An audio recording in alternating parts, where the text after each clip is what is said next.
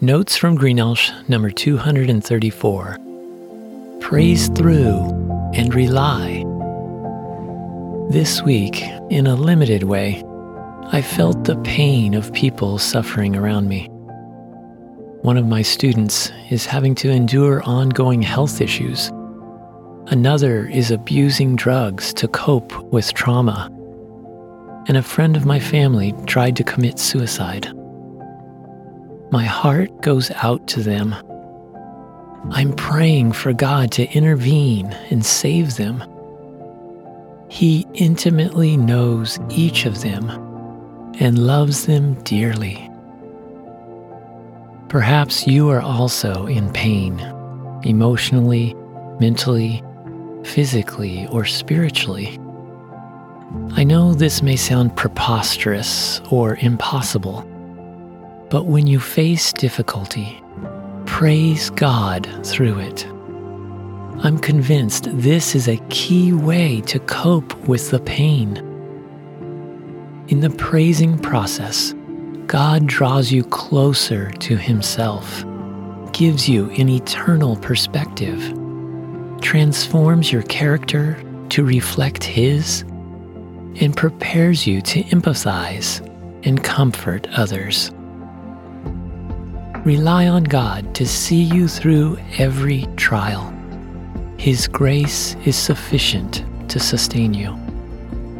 Rest assured that in His perfect time and perfect way, He will provide deliverance. For He loves you beyond measure and always has your best interest at heart. God hears, understands, and delivers. I realize I don't know what you may be going through, but God does. He sent Jesus, God the Son, to bear the sin of the world and its consequences. Jesus has gone through and is victorious over anything you may face. Anyone who trusts Him can be reconciled with God and receive His new, abundant, and everlasting life. I've come to trust Jesus to save me from my sin, and I experience His ongoing peace, hope, deliverance, and restoration. He provided for our family when my dad abandoned us, and He helped me through depression. He spared me from serious injury in a motorcycle accident. He saved me from dying from a collapsed lung in the remote mountains of Chihuahua, Mexico. He sustained me during 18 months of chronic sciatic pain. I had to constantly stand because I couldn't sit for more than a few minutes at a time.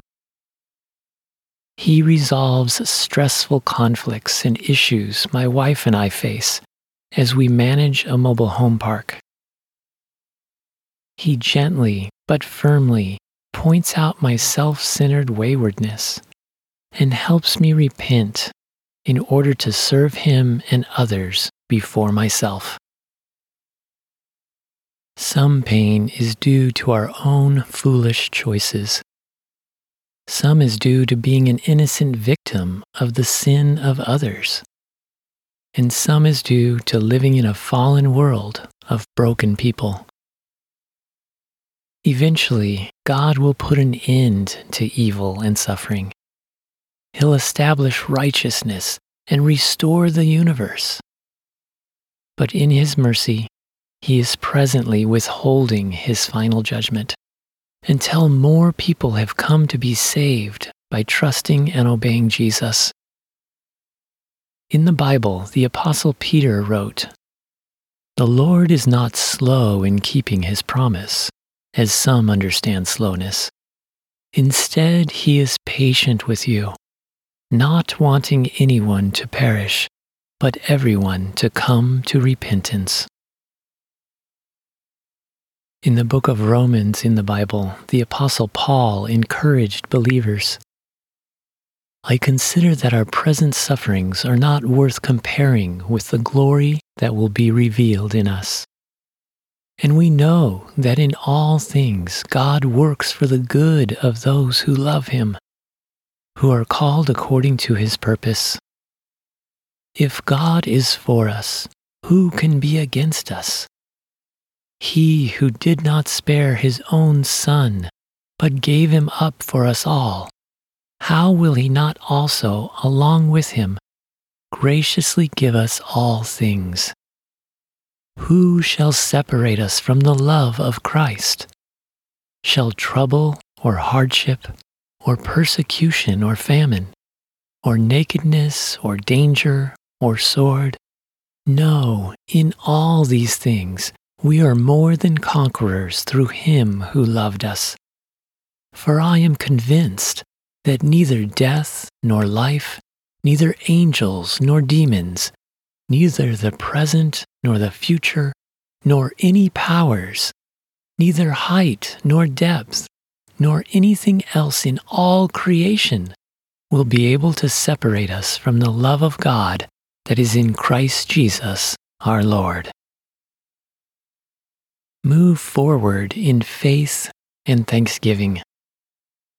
In all circumstances, God calls you to trust and obey Him, even when you don't understand why, when, or how.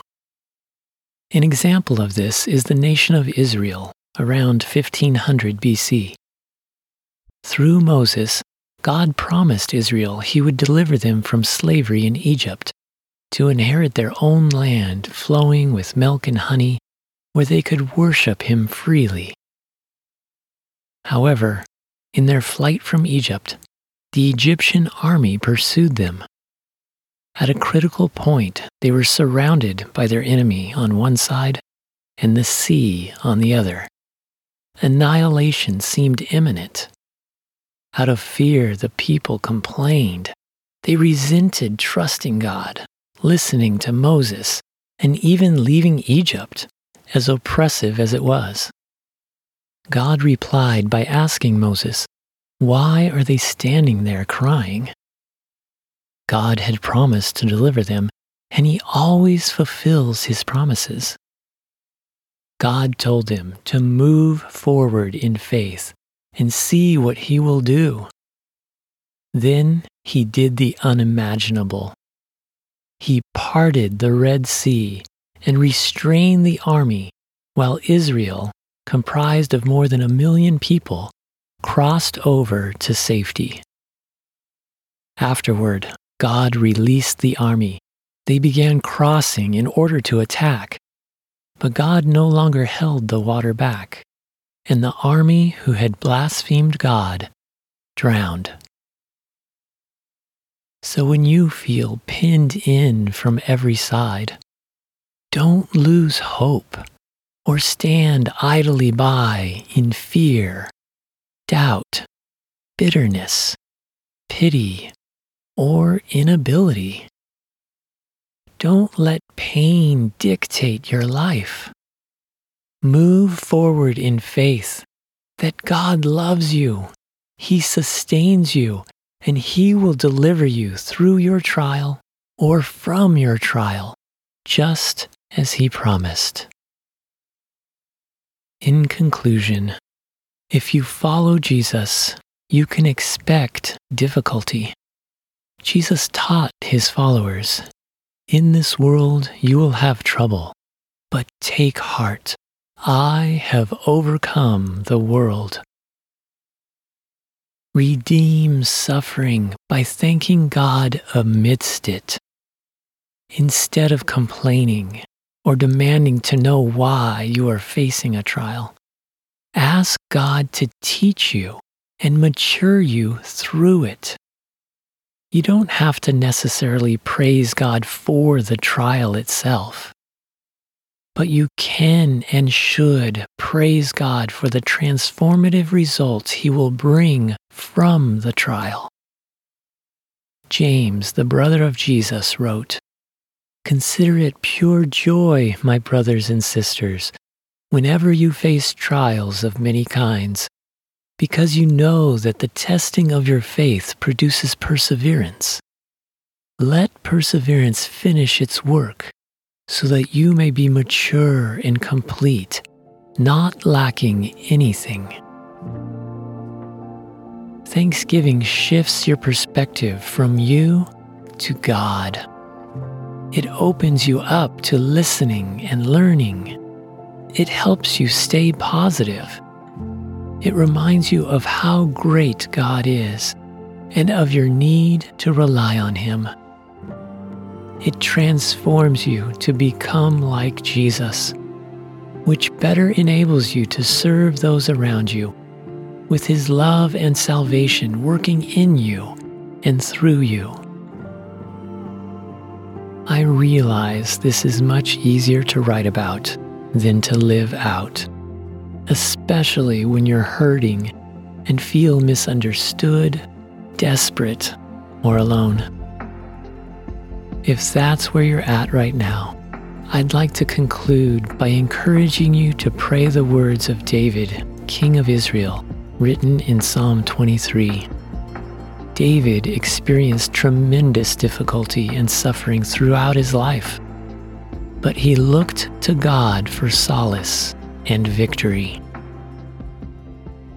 The Lord is my shepherd, I shall lack nothing. He makes me lie down in green pastures.